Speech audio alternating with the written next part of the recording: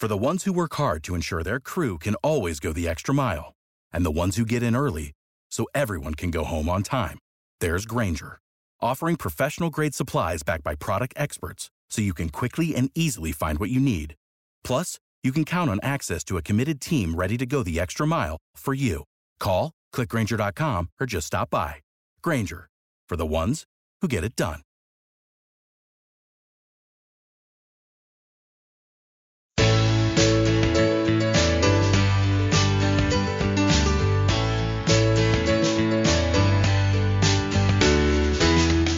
Welcome, everyone, to another episode of the Tomahawk Take podcast. I am your host, Jake Mastriani, and with me, as always, is Alan. Good day. And Fred. Good evening. And guys, the stove is heating up finally for the MLB offseason. We've had a ton of moves go down over the past week or so, and it's great to see it finally get going. I hate that it took till we're a month out from spring training to actually get going, but I think we're going to see a lot of moves happen over the next couple of weeks, which is exciting because I think we're going to see a flurry of stuff happen, and we're starting to actually hear some rumors, and actually have heard the Braves names come up a couple of times in the past couple of days. So that's exciting. We got a lot of stuff to talk about. But before we get into that, on a sad note, Don Sutton did pass away this week. At the age of 75, long time, obviously announcer for the Braves, but also a Hall of Fame pitcher, and just everybody that knows him says he's such a great guy, and one of my favorite people to listen to. So really going to miss him. Prayers and thoughts go out to his family with the passing of Don. Guys, any thoughts you wanted to share on Don? I know, Alan, I believe you wrote an article on it this week, but anything else y'all like to share on him? I did write that up, and I wrote it because I really had a turnaround on Don Sutton. I did not like him because he was always a guy who was killing the Braves because he was so good. And like I said in the article, I remember growing up, every time it seemed like the Braves were playing the Dodgers and I got to see him on TV, Sutton was pitching and Sutton was beating the Braves.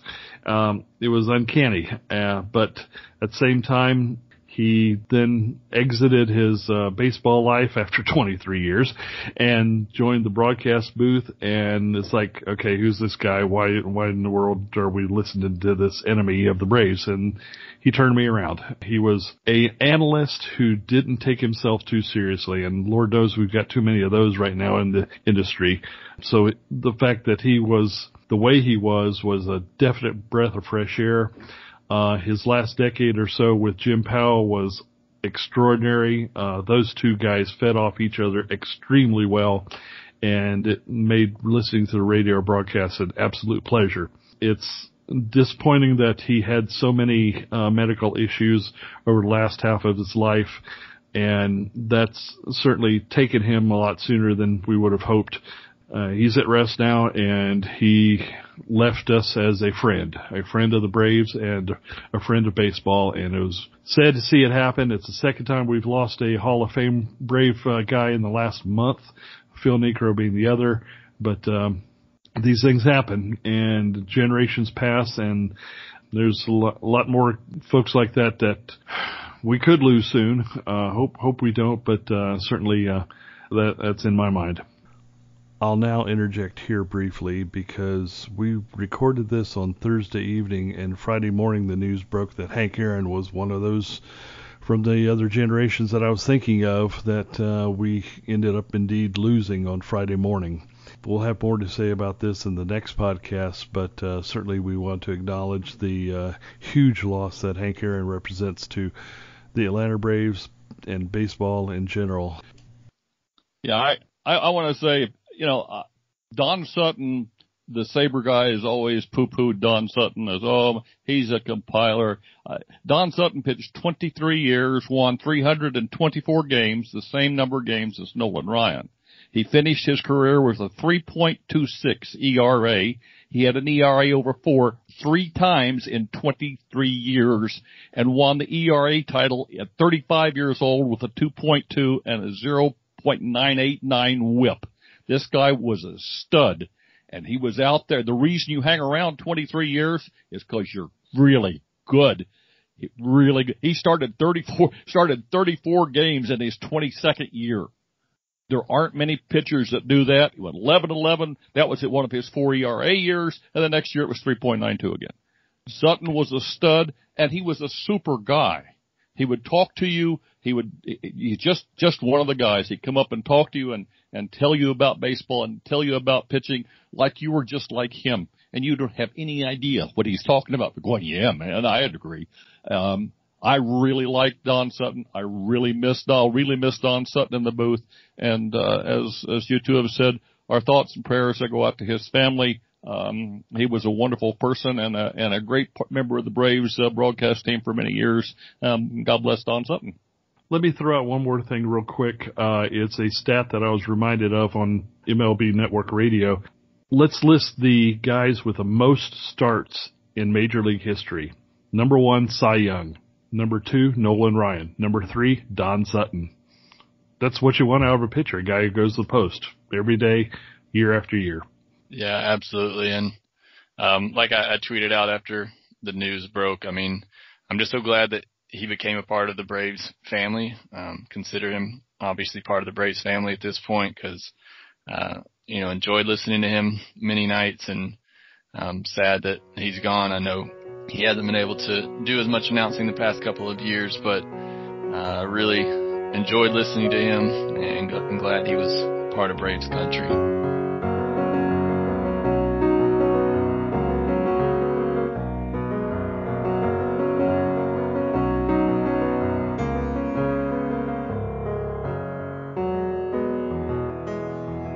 And moving on to the free agent news, like I said, it's been picking up a lot here over the past week. You had DJ LeMahieu going back to the Yankees, which wasn't much of a surprise. But in the past couple of days here, you had George Springer go to the Blue Jays, and they finally got their big free agent that they were looking for. They were trying to throw money at everybody this offseason and finally got one in George Springer, and it looked like for a moment that Michael Brantley was going to be joining him, but then apparently that was not the case, and he is now going back to Houston, which Brantley was somebody that I was really high on for the Braves to get. I thought he would have been a perfect bat for that lineup, but not to be once again. I thought the Braves should have got Brantley the last time he was a free agent, so we'll see how it goes with Brantley in Houston, but he's now off the board.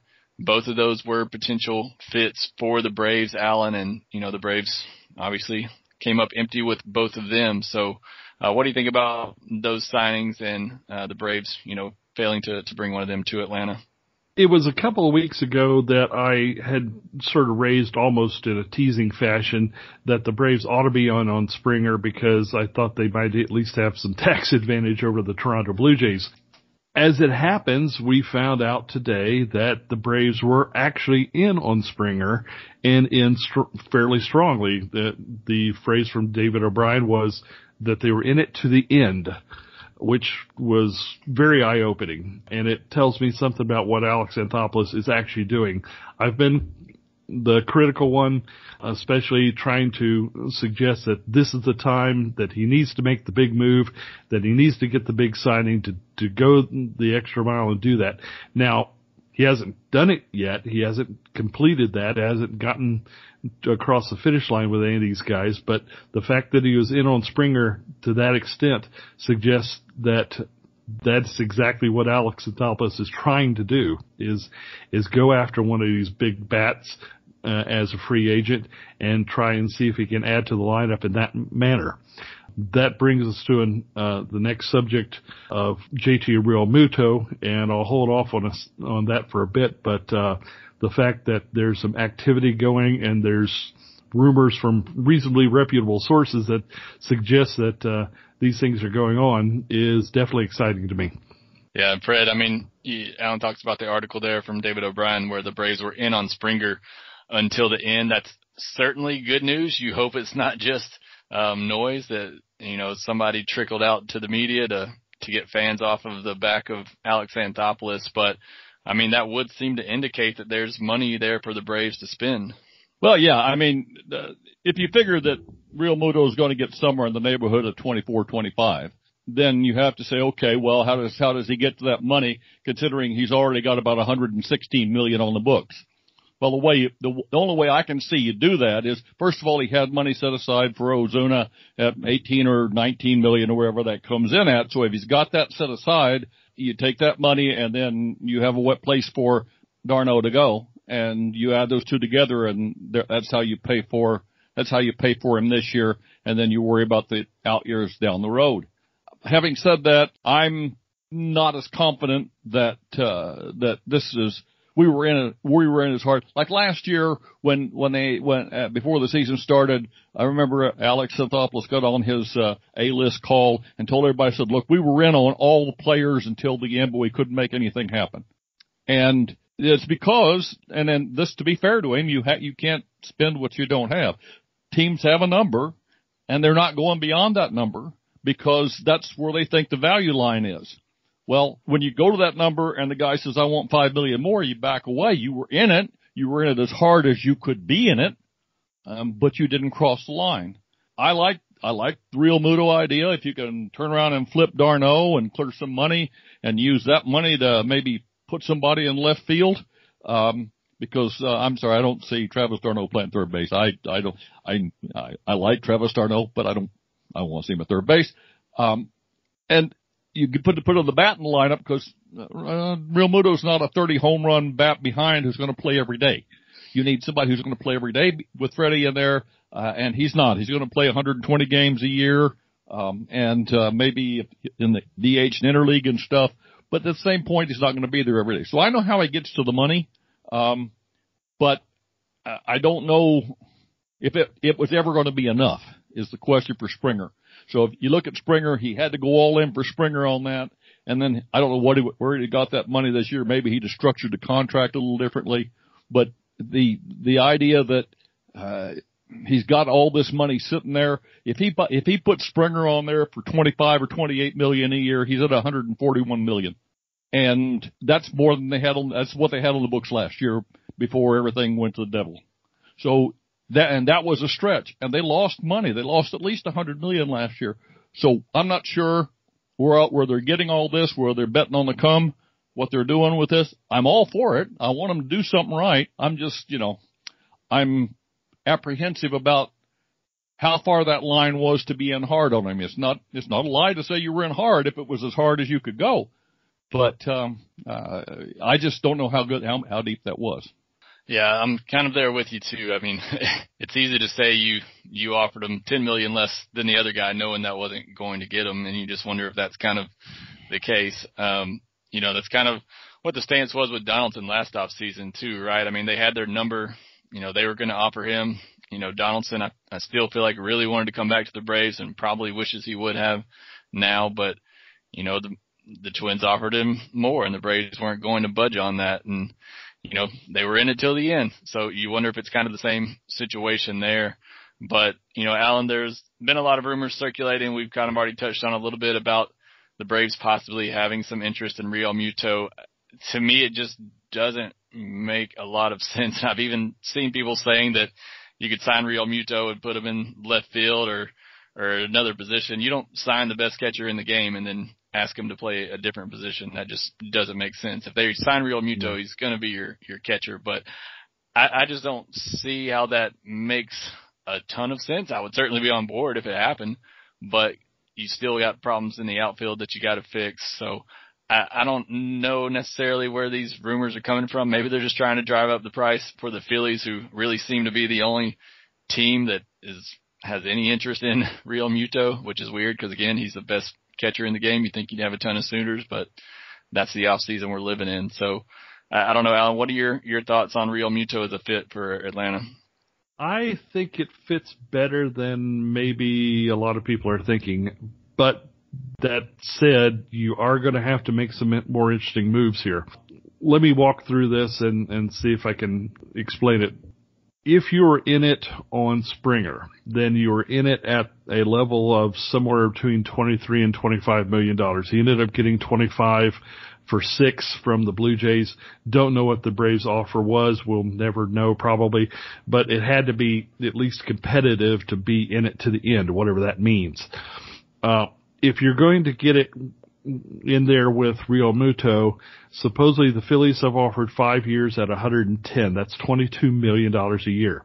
We know that he's trying to stretch the record for AAV. That would be 23. That's Joe Mauer's contract. So if you're going to make him happy, I guess, then you probably need to be in there at 23.5 to 25, same level as Springer, roughly. I can't imagine that they would go beyond 5 years. That's probably okay given the durability of Real Muto, but now it does mean that you've got to figure out some other things. Here's the difference between Springer and Real Muto. If you sign a Springer, then you're signing him to fill an empty spot and you don't have any recourse in terms of funding for your budget. If you sign Real Muto, you do, because you then effectively have to trade Travis d'Arnaud. His contract is $8 million. Now that becomes an offset. So even if you spend $25 million to go get Real Muto, you can offset that by the $8 million that you're going to offload Travis d'Arnaud with. So there's 17. Now you still got to find some guy to play left field, but now you've got $8 million or so. Again, you still had it in the budget because you had it with Springer. Now you've got this $8 million or so that you can go out and sign at Eddie Rosario or somebody like that to play left field. So I see Real Muto as, yes, there's a lot more moving parts involved. You got to do something with d'Arnaud. You got to still get a left fielder. But I think that you can make the budget work because of the way the numbers come out. While it's still a reach, there's no doubt about that. I think that it actually would work a little bit better for the Braves overall for the depth of the lineup and everything else if they were to continue to pursue Real Muto strongly here. Yeah, the one thing I'll say about Anthopoulos is that he tends to go after the best player that he feels comfortable that he can get regardless of position. And what I mean by that is in terms of years and amount that he feels comfortable spending on and the best player available that he can get in that place that he feels comfortable. You know, a couple of years ago, we thought Johan Camargo was the third baseman after the season that he had prior to signing Josh Donaldson.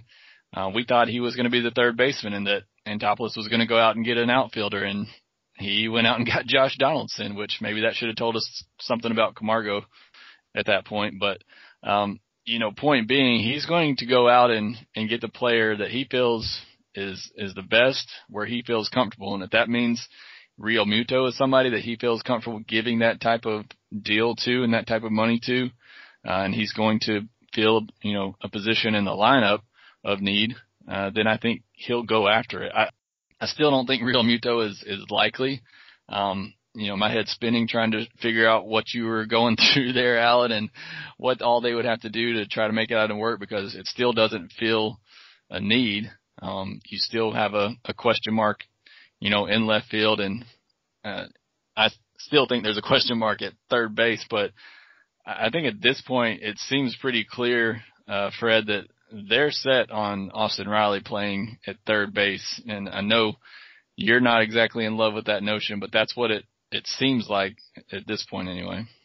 Well, I mean, I want Austin Riley to succeed, but I'm not confident that he's going to be able to flip that switch. Maybe he will. Maybe he'll walk out there and hit 260 and 35 and all. I have plenty of Tabasco sauce here in case I have to eat crow. I do it a lot.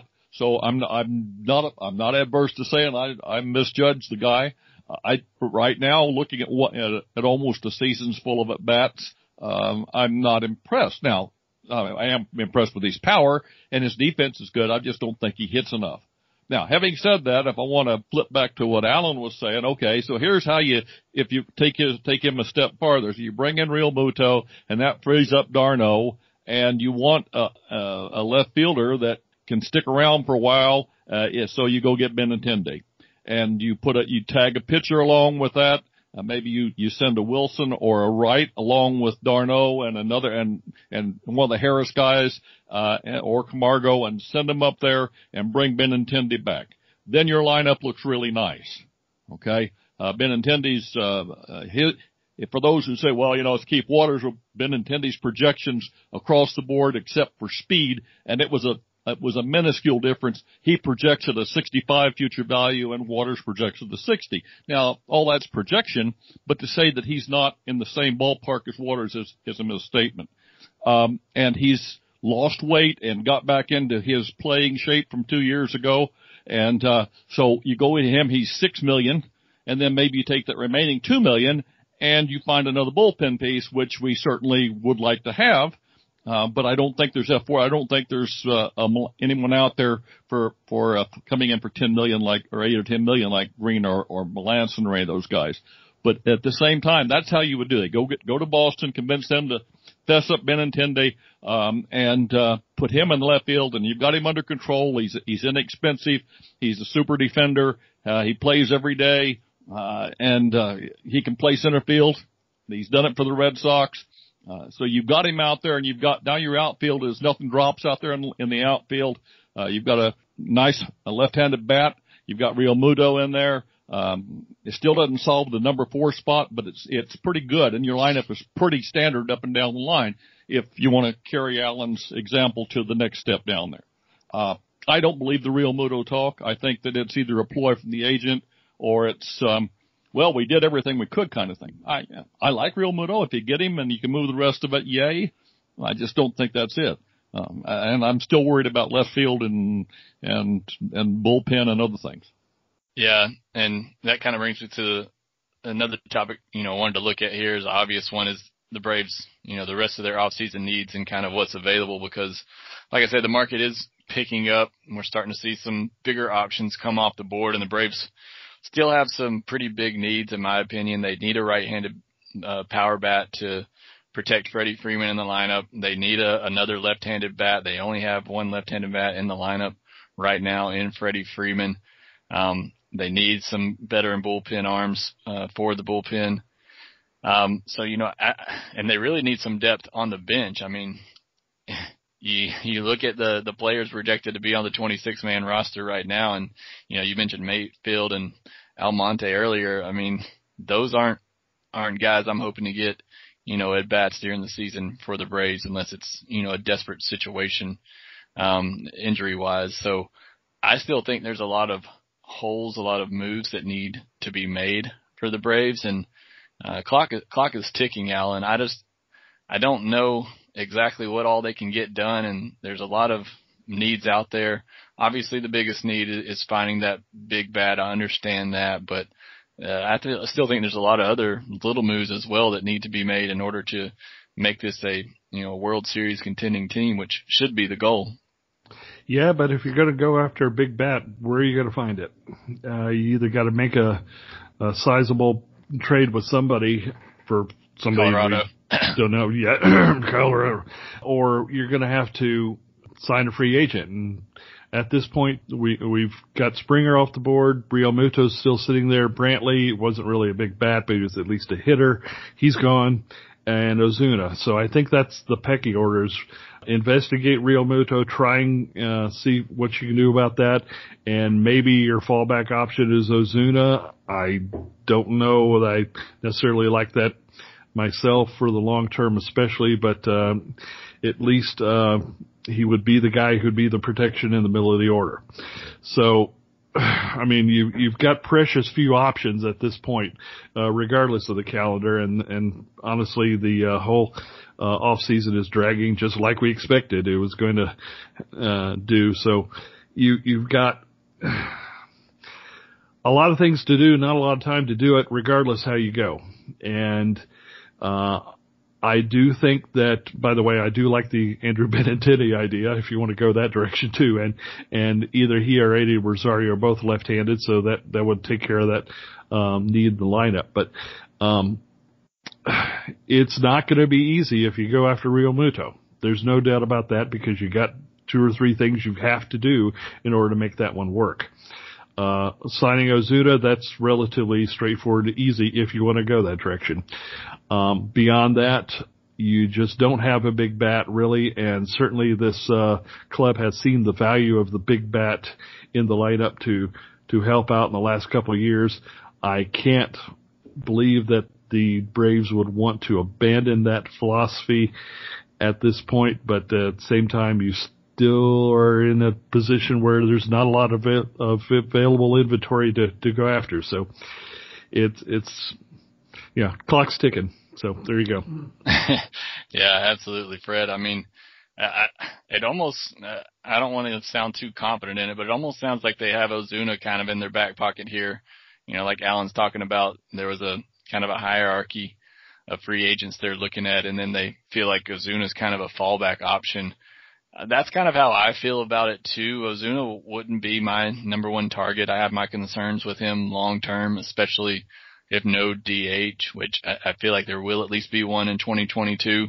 I'm beginning to think, you told me a week ago I felt pretty confident there was going to be a DH in 2021. Now I'm not quite as confident in that. So, but again, there's a lot of, like I said, there's a lot of holes for the Braves to fill. And as Alan said, the clock is ticking. Yeah. The idea of Ozuna, look, Ozuna's a great guy. He was superb in the clubhouse. All the players liked him. But he's a streaky player. Even when he was at his best, he was a streaky player. David O'Brien said in his piece in The Athletic today that the Braves understood that he wouldn't be great in left field, and he was significantly worse than they expected. That's why he DH'd all but 4 times. And so when you hear them saying he was a lot worse than we expected him to be and we expected him to play, they really don't want him out there. And they really, really, really don't want him out there. That what might put him back on the team is the fact that nobody else is spending enough money this winter. I mean, you look, Nelly Cruz, hasn't got a contract. And Cruz is only going to get 14. I mean, and frankly, he's a better hitter. Okay. Quite frankly, much better hitter than Ozuna. He is older. I understand that, but, and can't play defense at all either. But when you look at what's out there, the premier available designated hitter hasn't got a contract. And there's an issue there. So if he hasn't got a contract and he's less expensive than Ozuna, where's Ozuna going to go? That's what puts him back in Atlanta. And, if you can get him at 3 years with options, that probably flies. But, I just don't understand how that works. There's no other place to go for a bat. I mean, you start looking around. There was O'Brien said that, he made the comment that, well, Bryant isn't the player he was 3 years ago. Well, nobody is really, but he was trying to make the point that Bryant's been hurt a lot or hasn't been hitting well when he's played. And that's true. I blame some of that on the Cubs and the way they misused him. I don't think he's that bad. I just think he's a big investment for 1 year. If you go get him, if you could make him take Ender back in that process, yay. Okay. Maybe we can do that. We can talk, but, and I'm still in favor of Bryant and Happ from Chicago. I think that fits and it probably does us a lot of good, but I'm not sure that, they're even talking that away. But there are, the bats are Cruz, Ozuna, and then trade for somebody. And there's starts a trade out there. And we start running into this, okay, so you trade for Ozuna, and then you have to trade for a left fielder who can play out there unless you want to put Ender out there late in the games. And then taking your big bat out of the lineup late in the games when you might need him most is really always a bad idea. I remember, them playing Vlad Guerrero in the outfield in interleague games when he was well past playing. And then that was painful, and that's what I'm afraid to see him here. So I don't know. The league is sitting there. Teams are licking their wounds. They're holding their checkbooks really tight, except for Cohen in New York. And, it just looks like if he comes back, that's how he's going to come back. And if he comes back, he's probably coming back on Atlanta's terms. Yeah, no, I agree. And I keep saying all off season that I'm going to trust Alex Anthopoulos here. He's pulled the right, he made the right moves the last couple of seasons, at least on the offensive side of things. I'm still not sure about the Smiley signing, and I kind of wish we had that $11 million back, but nothing we can do about that at this point. But if the Braves haven't made a move by this time next week, I'll kind of be surprised. It feels like things are picking up a little bit. So I think we're getting really close to seeing the Braves' first domino piece fall, at least on the offensive side of things. Obviously, they took care of pitching early in the offseason. Alan, any other final thoughts you wanted to throw in here before we get out? Not really, except that it certainly does seem to me that with separate rumors about separate guys, that there's at least a flurry of activity happening with the Braves, number one, and that number two, cost is less of an object than we had thought, perhaps. I hope that's true. Some of these things, like I say, are going to involve some moving parts to make really work, and that's difficult, especially at this stage of the off season. But if you've got a core of guys, I mean, let's look at it this way. If you were to add a Real Muto, let's say, for a 5-year deal, you've got a whole lot of guys in your lineup that are locked up for a while. You got Pache, who'd be in center field for 6 years of control.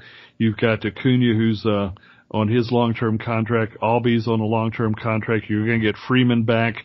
Riley's under control for a while. Real Muto would be. You don't have a lot to do in terms of the roster. You've got cost surety and roster surety for quite a while there, and then you just have to worry about the pitching. So that's not a bad thing. Can't discount that as part of the motivation here. So that kind of a lineup will certainly compete year after year for the next 5 years, and I like that idea. So let's see what happens. I'm kind of excited to see what happens in the next week, and certainly a lot of these guys really do need to get signed, so it's going to be busy. Yeah, the one position we're not really sure about for the next 4 to 5 years is shortstop. And I failed to mention the fact that the Braves came to terms with A.J. Minter and Max Fried, but didn't come to terms with Dansby Swanson and Mike Soroka. So at this point, they will either be headed to a trial or the Braves will look to work out something long-term with one of them. I'm thinking there's a possibility for Dansby, for at least maybe the next 2 years of his arbitration years to get bought out. I think that's definitely very likely situation there, but did want to make sure that we mentioned that those two did not come to an agreement before the deadline, and they could be headed for an arbitration hearing sometime in February. But that will do it for this edition of the Tomahawk Take podcast. As always, appreciate you listening. Make sure you subscribe to the Tomahawk Take podcast wherever you listen to your podcast. Make sure you check out the site tomahawktake.com, where you can read articles from me and Alan and Fred and a lot of other great writers that we have contributing articles there at tomahawktake.com. As always, appreciate your support, and we'll talk to you next week. This edition of the Tomahawk Take podcast, our third for 2021, is a production of tomahawktake.com and Fansided LLC, a subsidiary of Minute Media Inc. We'll call it the Trying to Make It Real episode.